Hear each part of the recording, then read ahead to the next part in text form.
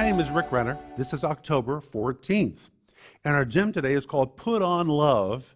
And our scripture is Colossians 3:14, where the Apostle Paul says, above all of these things, put on charity. Put on is the Greek word enduo, the old Greek word, which described the act of putting on a set of clothes.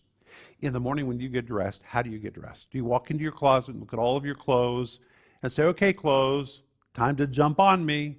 No, if you acted like that, you probably wouldn't have any clothes on right now. For you to be clothed, you have to make a decision to put them on. You have to choose what to put on.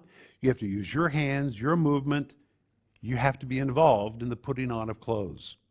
And now Paul uses this very word to tell us if we want to walk in love, it's not going to happen by accident. We have to put on love. We have to make a decision to take love, to put it on. And that means if you're not a person who easily walks in love, don't be discouraged. You can begin the process of putting on love. You can determine to do it, you can decide to do it, and you can learn how to put on love. But it's going to take your involvement. That's what I want you to think about today.